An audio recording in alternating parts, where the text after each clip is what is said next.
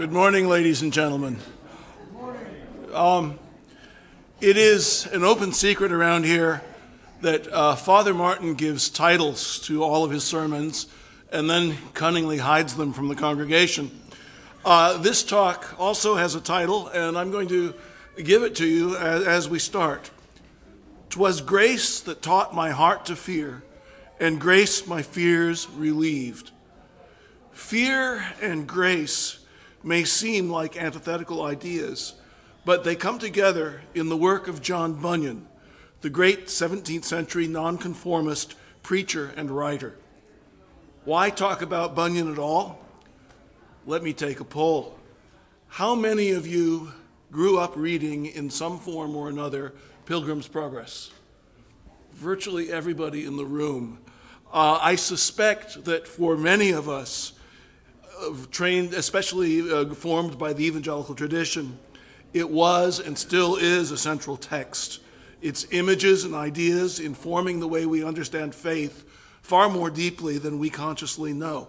Now, I'm only a trade school graduate, not a scholar, and others may think differently about this, but for me, Bunyan is at ground zero of our evangelical worldview.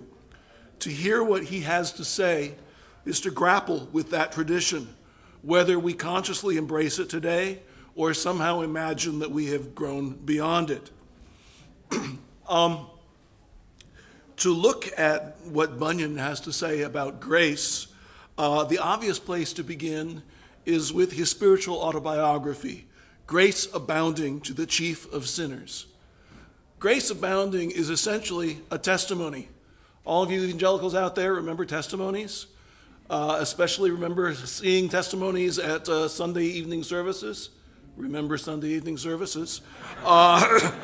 And remember how the effectiveness of a testimony often depended largely on the number and darkness of the secrets revealed about the testifier's life before Jesus.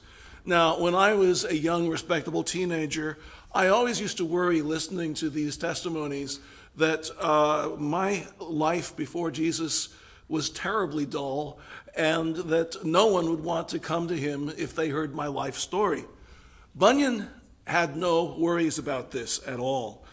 He was, first of all, convinced that deliberately recalling the beginnings of God's work in a person's soul was a profitable spiritual exercise.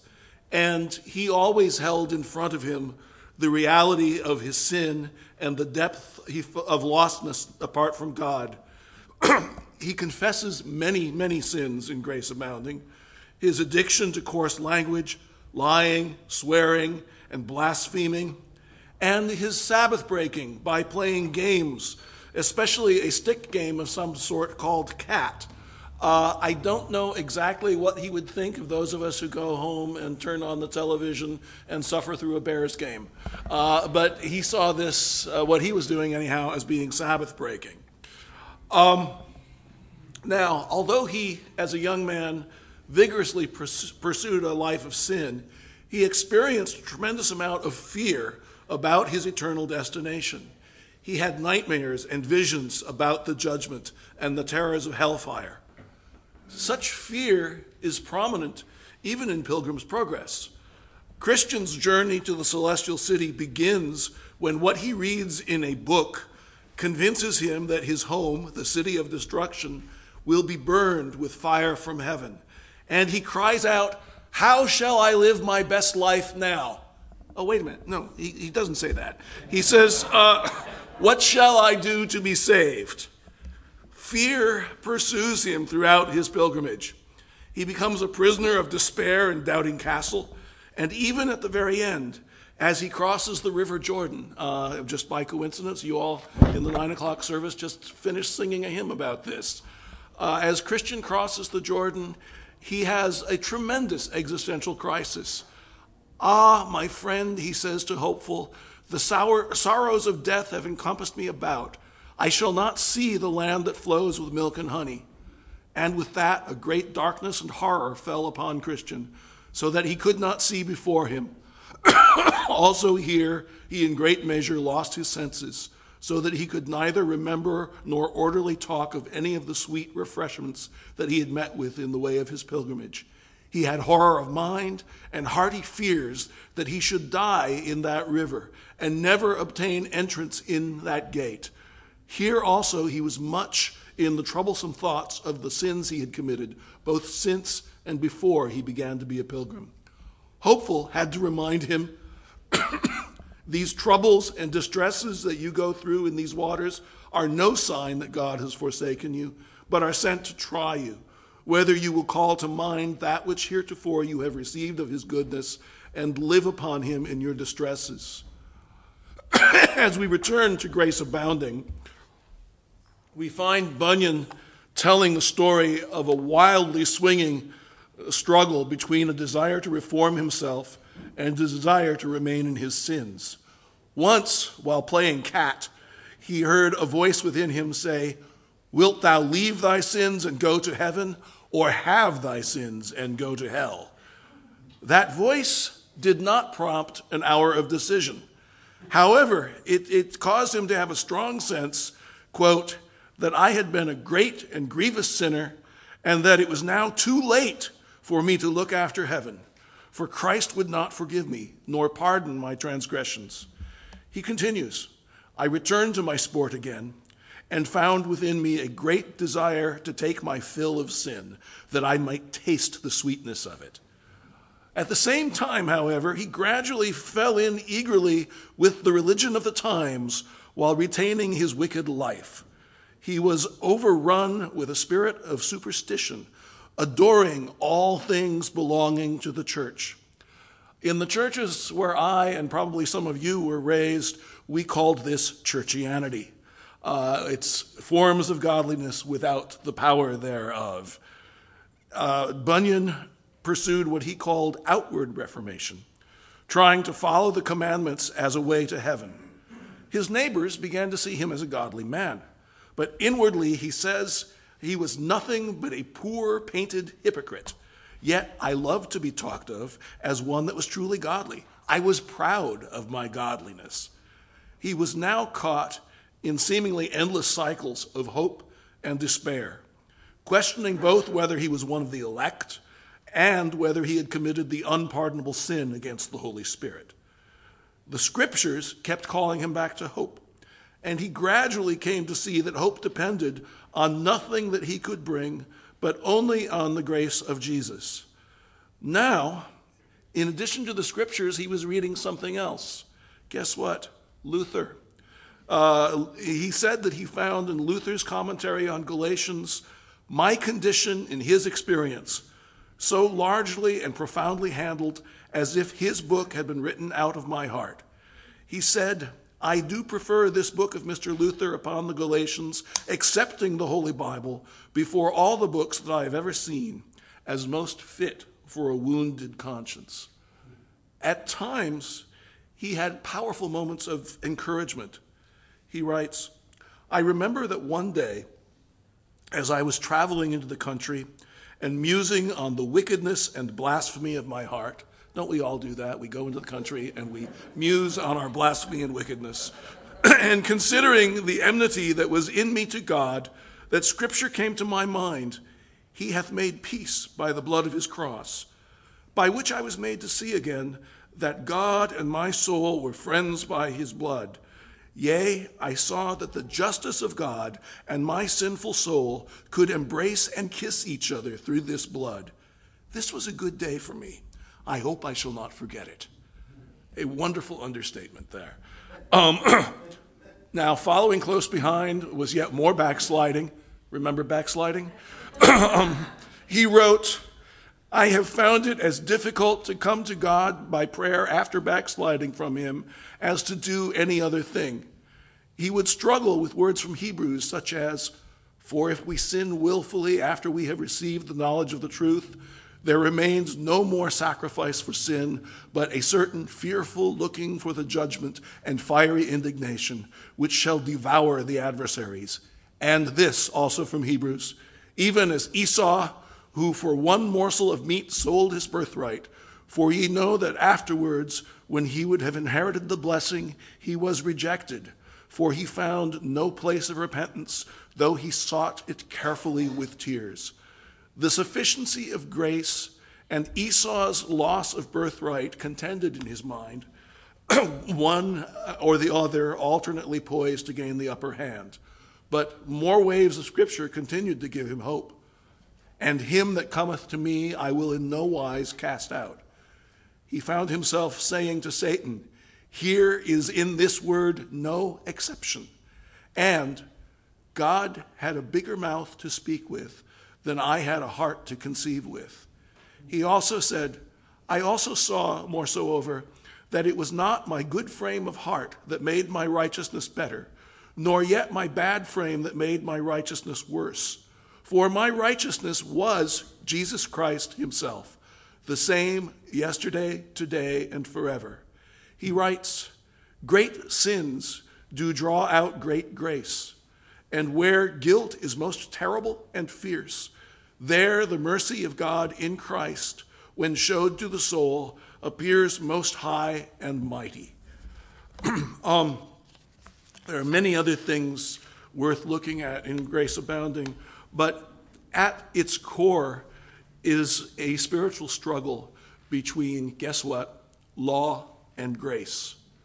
Now, returning to Pilgrim's Progress for a moment, there are many images there about grace that are quite powerful, and I want to briefly share two of them that both occur at the scene in the interpreter's house, which is an extended scene where many things are explained to Christian, and to me it's one of the most evocative moments in the entire Pilgrim's Progress.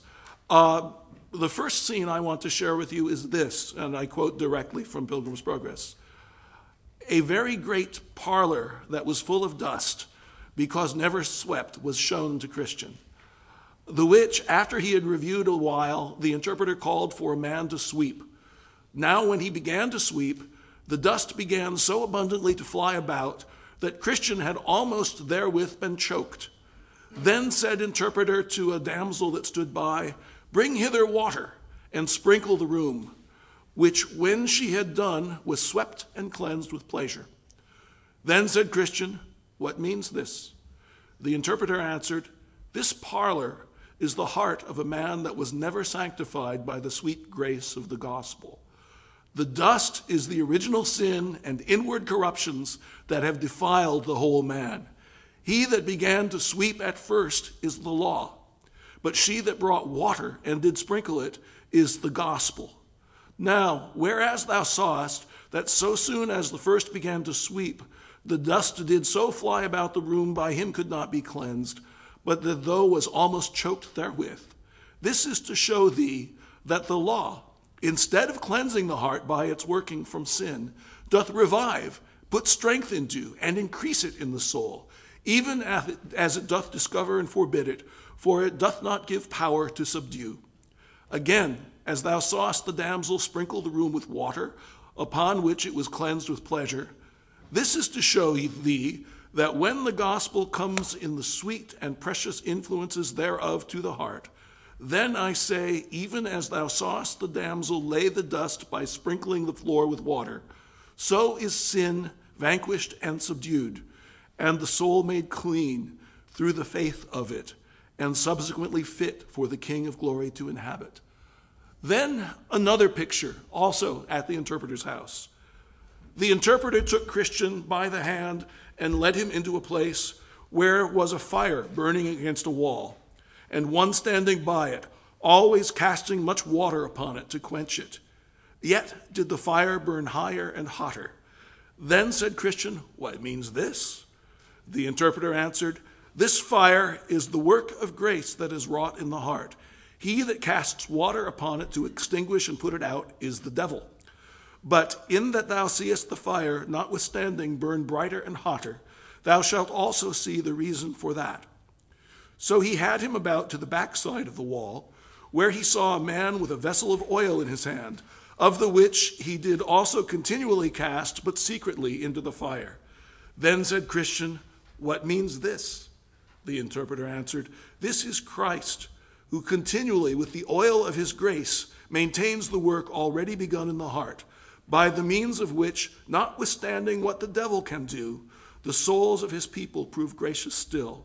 And in that thou sawest that the man stood behind the wall to maintain the fire, this is to teach thee that it is hard for the tempted to see how this work of grace is maintained in the soul.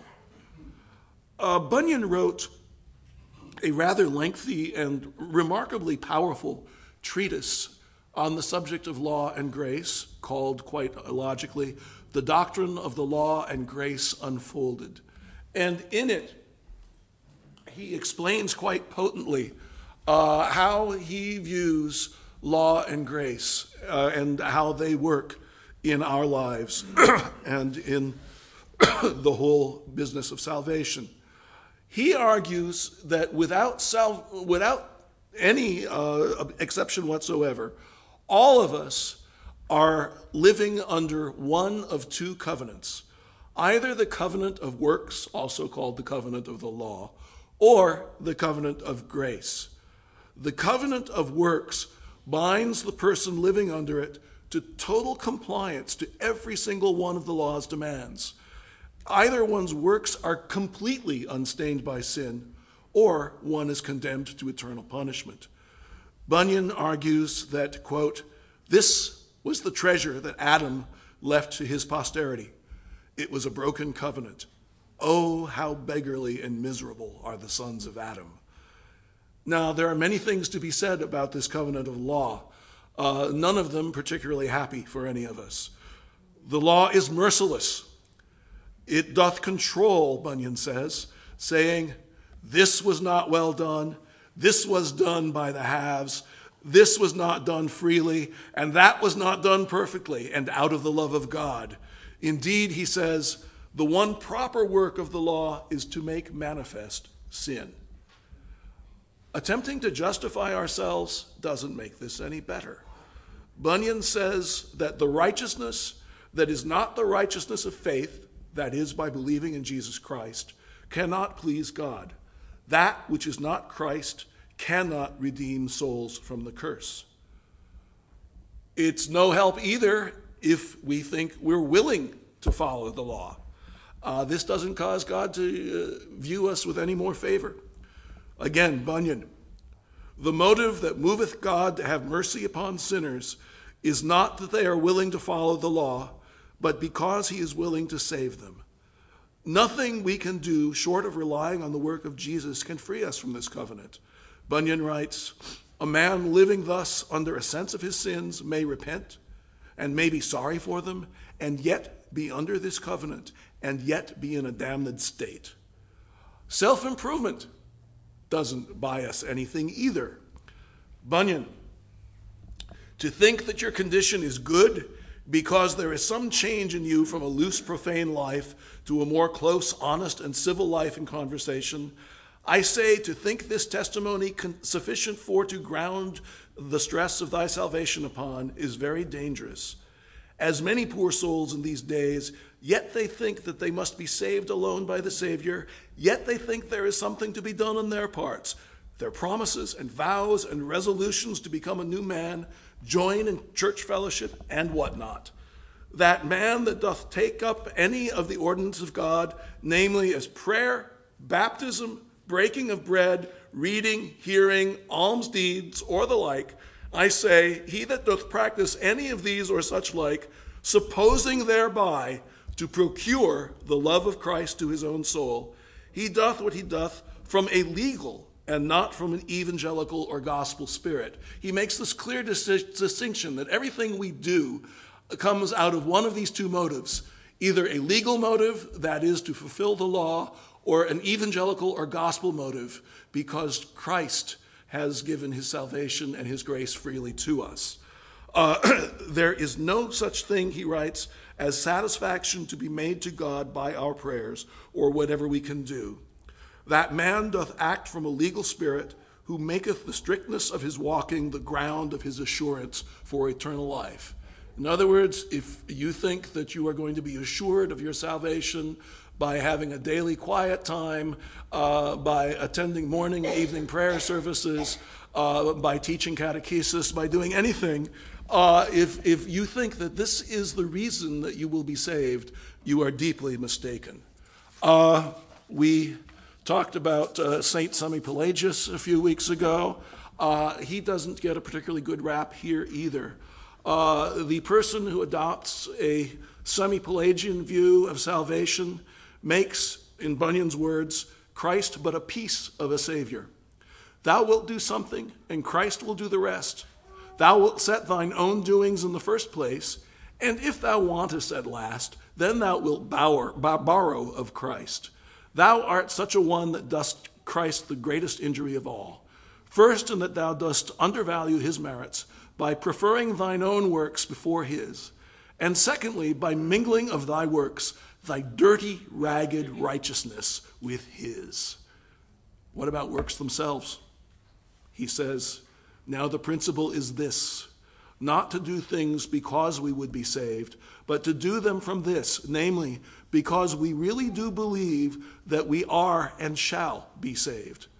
Then thou wilt not act and do because thou wouldst be accepted of God, but because thou hast some good hope in thy heart, that thou art accepted of him already, and not on thine, but wholly and alone upon another man's account.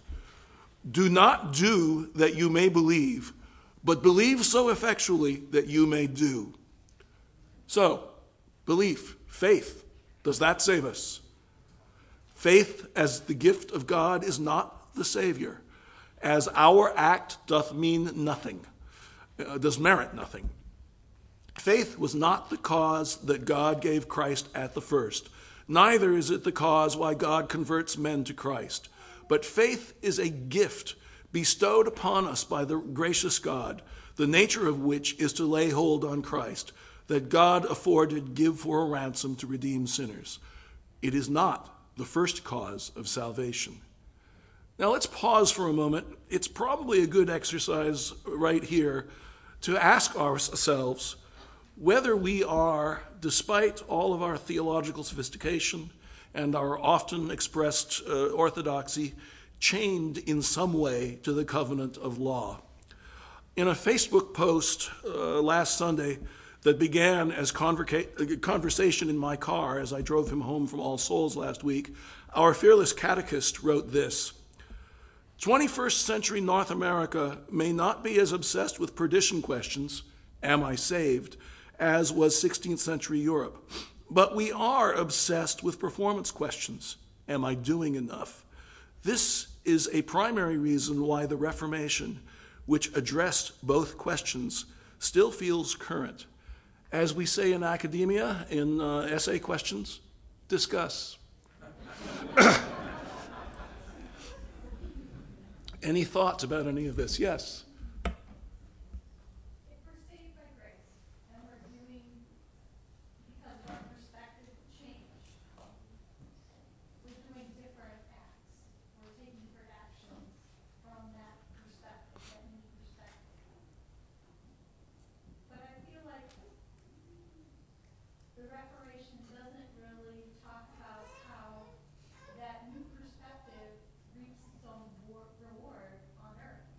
That the doer of the good actions reaps a goodwill that pays here.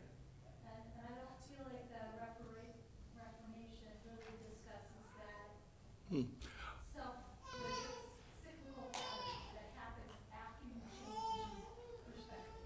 Are you saying, in effect, if I understand you correctly, that part of what you think is missing here is the notion that abundant life begins now and is not just fire insurance, as it were?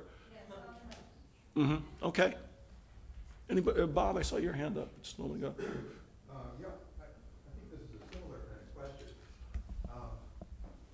I'm prone to take satisfaction in some of the things I do. If I write a paper and it seems like it came out well, I'm sort of proud of my paper, right? And the joy that I take in my paper is a joy in not just in the excellence of the paper, but it's also in the fact that I did it.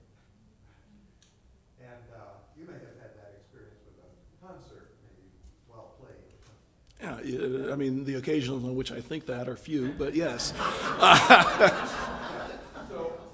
guess the question is that sinful to take pride in one's accomplishments? Say, Yeah, I mean, a couple of thoughts here. I mean, first of all, I think in some ways what Bunyan is suggesting here is that we may do the same things if we're living out of the covenant of law and the covenant of grace, and how we live, to which covenant we're attached, makes all the difference in the world.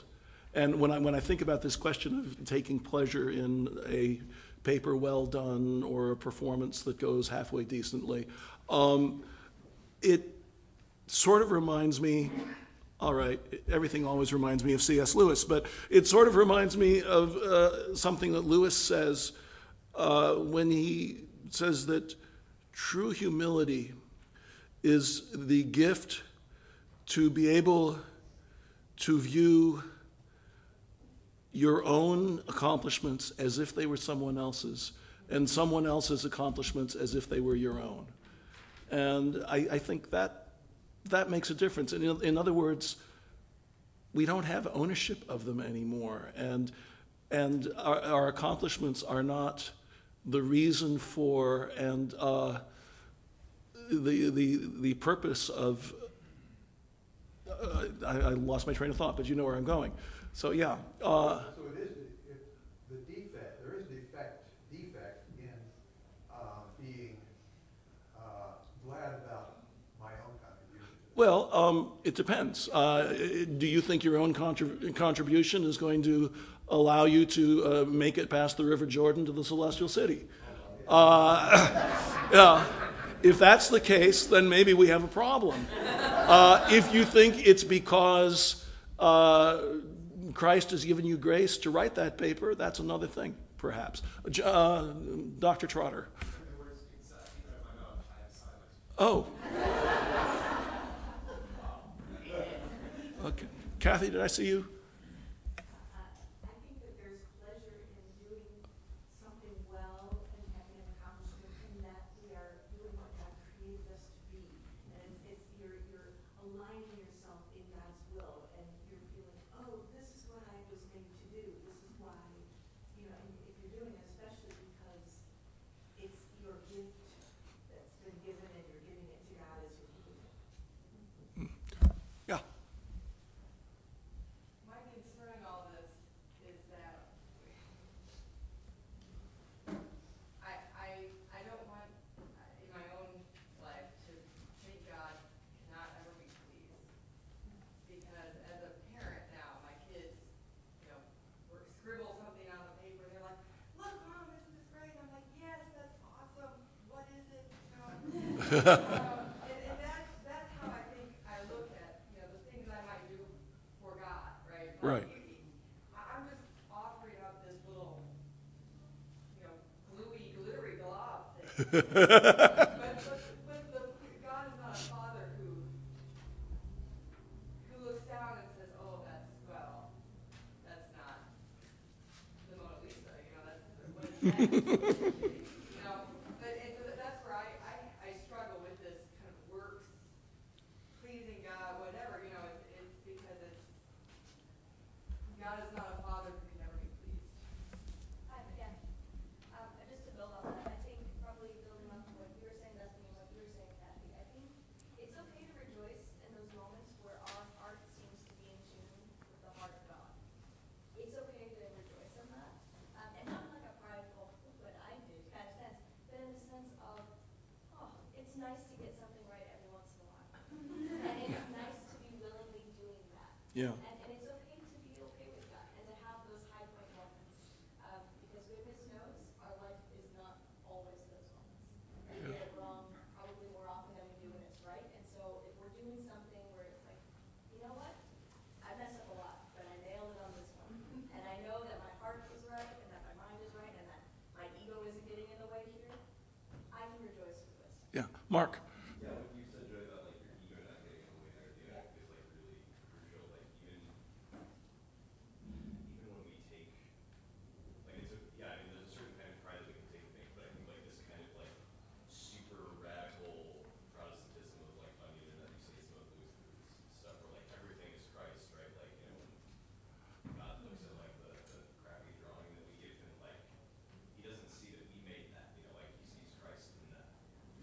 I think about this. There's this whole business of the law having to be perfect. I'm a recovering Juilliard graduate, and I may never recover this side of glory completely, but this notion of having to be perfect to be accepted was just so profoundly woven into our DNA. I mean, there were sayings around school, like the Juilliard version of the light bulb joke. How many Juilliard students does it take to screw in a light bulb?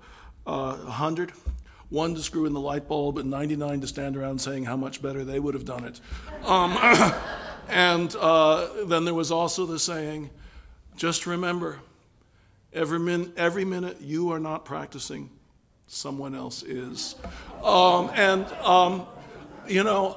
I think, attaching to something that you just said, Mark, I remember when I first consciously came to the Lord when I was in about 5th grade or so, I got this notion that we were supposed to give God all the glory for everything. So if I played in a little piano recital and somebody said that was good, I was supposed to say, oh, gee, well, that wasn't me, that was God. And eventually, as I moved into my teenage years, it gradually morphed into, it can never be me, I'm no good. And that's something I've also had to recover from a bit. Now, we could continue discussing, which would be great, but I've left us one covenant short of the whole explanation here. We've been talking about grace, law, and we need to talk about the covenant of grace. Bunyan does not use Paul Zoll's definition of grace as one-way love. He defines it this way: the free love of God in Christ to sinners by virtue of the new covenant, in delivering them from the power of sin, from the curse and condemning power of the old covenant, from the destroying nature of sin by its continual workings. It is a pardon not conditional but freely given. There is never a believer under the covenant of works but under grace, the free, rich, unchanging love of God. He says that the covenant of grace is not actually a covenant with us at all, that it's actually a bargain between the Father and the Son, made, he says, before humanity was even created. It promises us a new spirit, where the old covenant promises none, and it is a covenant ever renewed by Christ himself. He writes, and this maybe goes back to the image of the oil can being squirted into the fire. The maintaining of grace also is by Jesus Christ's intercession. Oh, had we not a Jesus at the right hand of God, making intercession for us, and to convey fresh supplies of grace unto us, through the virtue of his blood, being pleaded at God's right hand, how soon it would be with us, as it is with those for whom he prays not at all. But the reason why thou standest while others fall, the reason why thou goest through the many temptations of the world, and shakest them off from thee, while others are ensnared and entangled therein, it is because thou hast an interceding Jesus. He says, I have prayed that thy faith fail not. Now, how does Bunyan say God brings us into this covenant? He says God does it by killing us. He slays or kills the party to all things besides himself and his Son Jesus Christ and the comfort of the Spirit. He doth first kill them with the covenant of works. The soul that is killed to his own righteousness counts that but dung. When the God of heaven has killed them to everything below himself and his Son, then Christ will remain. And indeed, this is the very reason why sinners, when they hear of Christ, yet will not close in with him, there is something that they take content in besides him. Oh, when the sinner is killed and indeed struck dead to everything below a naked Jesus, how suitably then doth the soul and Christ suit one another. Then here is a naked sinner for a righteous Jesus, a poor sinner to a rich Jesus, a weak sinner to a strong Jesus, a blind sinner to a seeing Jesus, an ignorant, careless sinner to a wise and careful Jesus. Oh, how wise is God in dealing thus with the sinner.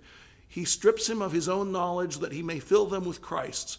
He killeth him for taking pleasure in sin, that he may take pleasure in Jesus. Now, we began talking this morning about fear. And we moderns tend to think of fear as being incompatible with a gentle, genteel, largely therapeutic faith. But Bunyan finds a place for it, at least insofar as it is the fear of the Lord that is the beginning of wisdom.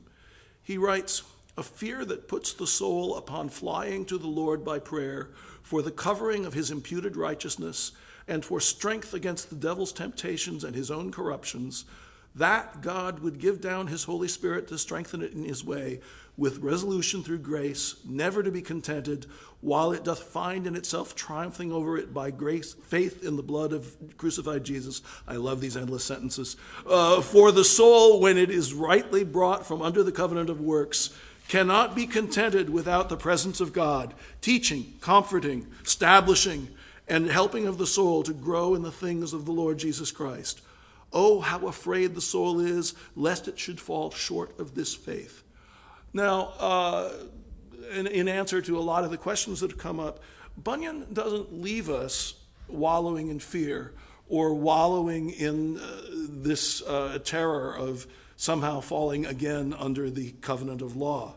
He gives much consolation and encouragement.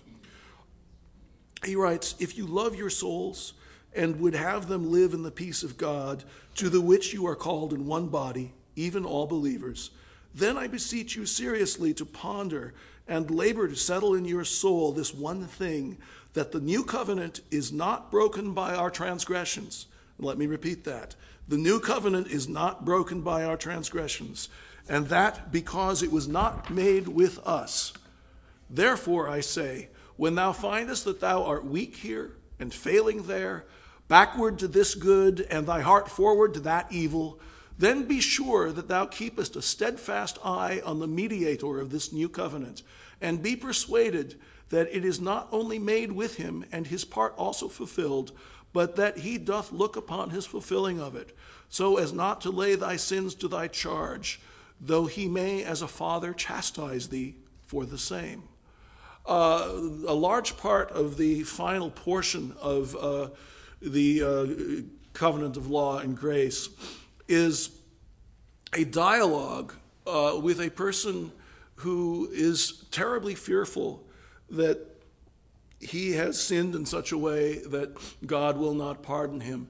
And in fact, as this dialogue continues, it becomes painfully obvious that this person is really the younger Bunyan himself, who was afraid that he had committed the unpardonable sin and therefore could not be saved.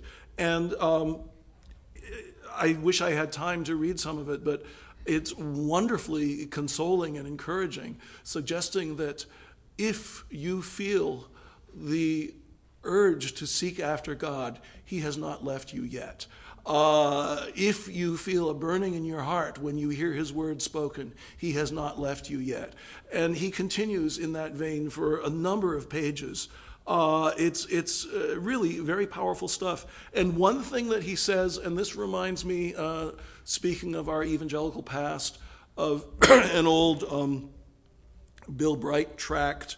I think it was actually the Four Spiritual Laws, in which there is a diagram of a train shown, and it shows that feelings and emotions are the caboose of the train. They're not the engine that drives the train. And what Bunyan says along these lines is that when it comes to living under the covenant of grace, thou art not to follow thy sense and feeling, but the very word of God. In other words, all of this is grounded in Scripture. And when you find Bunyan in Grace Abounding, struggling with his eternal destiny, virtually every time he comes to New Hope, it's through reading Scripture, through a passage coming alive to him in a new way. And it might be good in closing and maybe allowing for a few more questions and comments and discussion to summarize a lot of this with these words from Bunyan. Thou canst not be so willing to come to Christ as he is willing that you should come to him. So any thoughts as we conclude this morning about any of this? Yes, Vern. I'm understanding that for about a century, Pilgrim's Progress was right next to the Yeah, in fact, Mark Galley just wrote a piece in the CT where he says that Pilgrim's Progress, next to the Bible, is probably the most influential book in the entire evangelical movement. Yeah. And then I'm trying to imagine how the children in the family would hear this kind of language about killing, the sinner is killed, and he's struck dead. Well, first of all, that's not in Pilgrim's Progress. That's in the other stuff. And secondly, I can tell you how it worked out in my family. I can remember my mother reading to my brother and I, but it was a children's version of Pilgrim's Progress. It wasn't the original text. So there was a lot of stuff that was made a little bit easier to take. Although, again, I mean, there was enough fear of God in our household that, I'm sure some of it seeped through. Yes? Go back to the analogy that she made before. It seems like that fear and the separation from love are the two motivators to find that grace, Mm-hmm. to find that connection. And so even a child can understand when the mother covers her face and withdraws that attention, that's a negative thing, and they want to strive to find that connection again. So that fear is used to propel the sinner towards God, to find grace, seems to be even a childlike persona can grasp it and see, ooh, I want to be on that side. That's not. Yeah. Vern, did I cut you off in the middle of a thought? No, okay. Anybody else have any thoughts, questions, debate, what have you? Yeah. We're talking about when we do things and we feel good about it. I mean, look at St. Paul. If there was ever a boastful guy, it was him. I mean, you can't read some of the things in the scripture. I do this, I want you to follow me, let's look after me. I mean, I believe he was very boastful. The other thing was a parable of Jesus. I think it was Jesus' parable. That if you went to a banquet and you sat at the top seat first, you would be boastful. But if you went at the back seat, what did he say? You would be humble. He says you may move up to the front seat, and that would make you feel good again. So I think we need to balance, things in our life that we feel comfortable with, that we're happy with, that we enjoy doing, and that we like the accomplishment that we do, and not feel guilty about it. Yeah. Yes. I like when, having that same discussion we were having about, the painting and all that stuff, and you were saying, it just depends, is it good to praise your own music and appreciate it? It just depends, and I feel like in my life, one of the things I feel like I'm looking for is things that lead to connection and human flourishing, and things that lead to disconnection. And so sometimes maybe a rule I have for myself can actually, in some circumstances, it's better for me to not live to the letter in that moment because I'm connecting with this other person or connecting with a friend. If I don't normally eat this, but this is what she's made for lunch or something like that, it's like in a moment of prioritizing community and connection over a rigidity over the law. Yeah. Rules. And sometimes living to the law actually promotes disconnection because it is perceived as a judgment sometimes in a certain situation. Sure.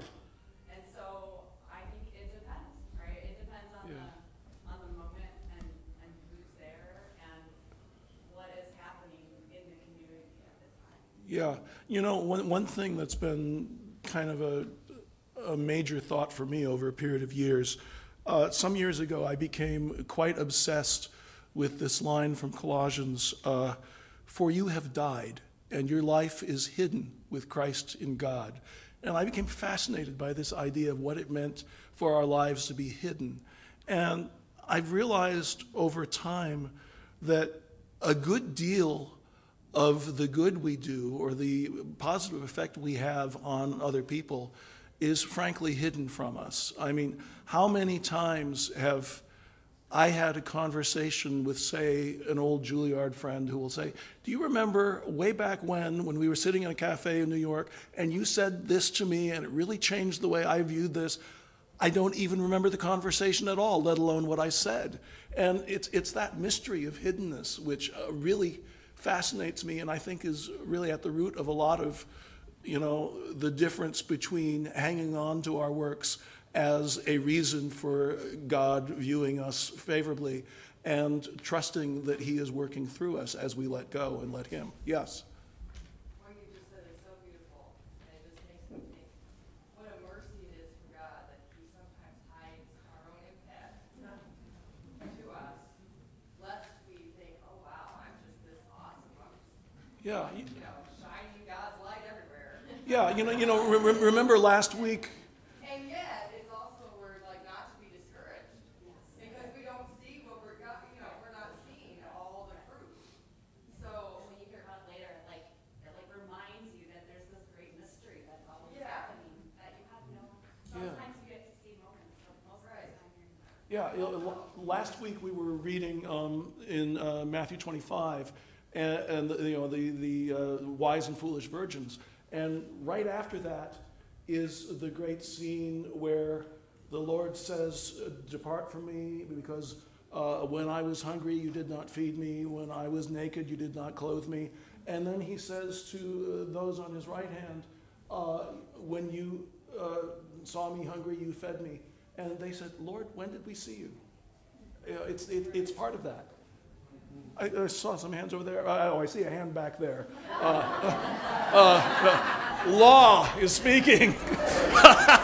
All right. Thank you all.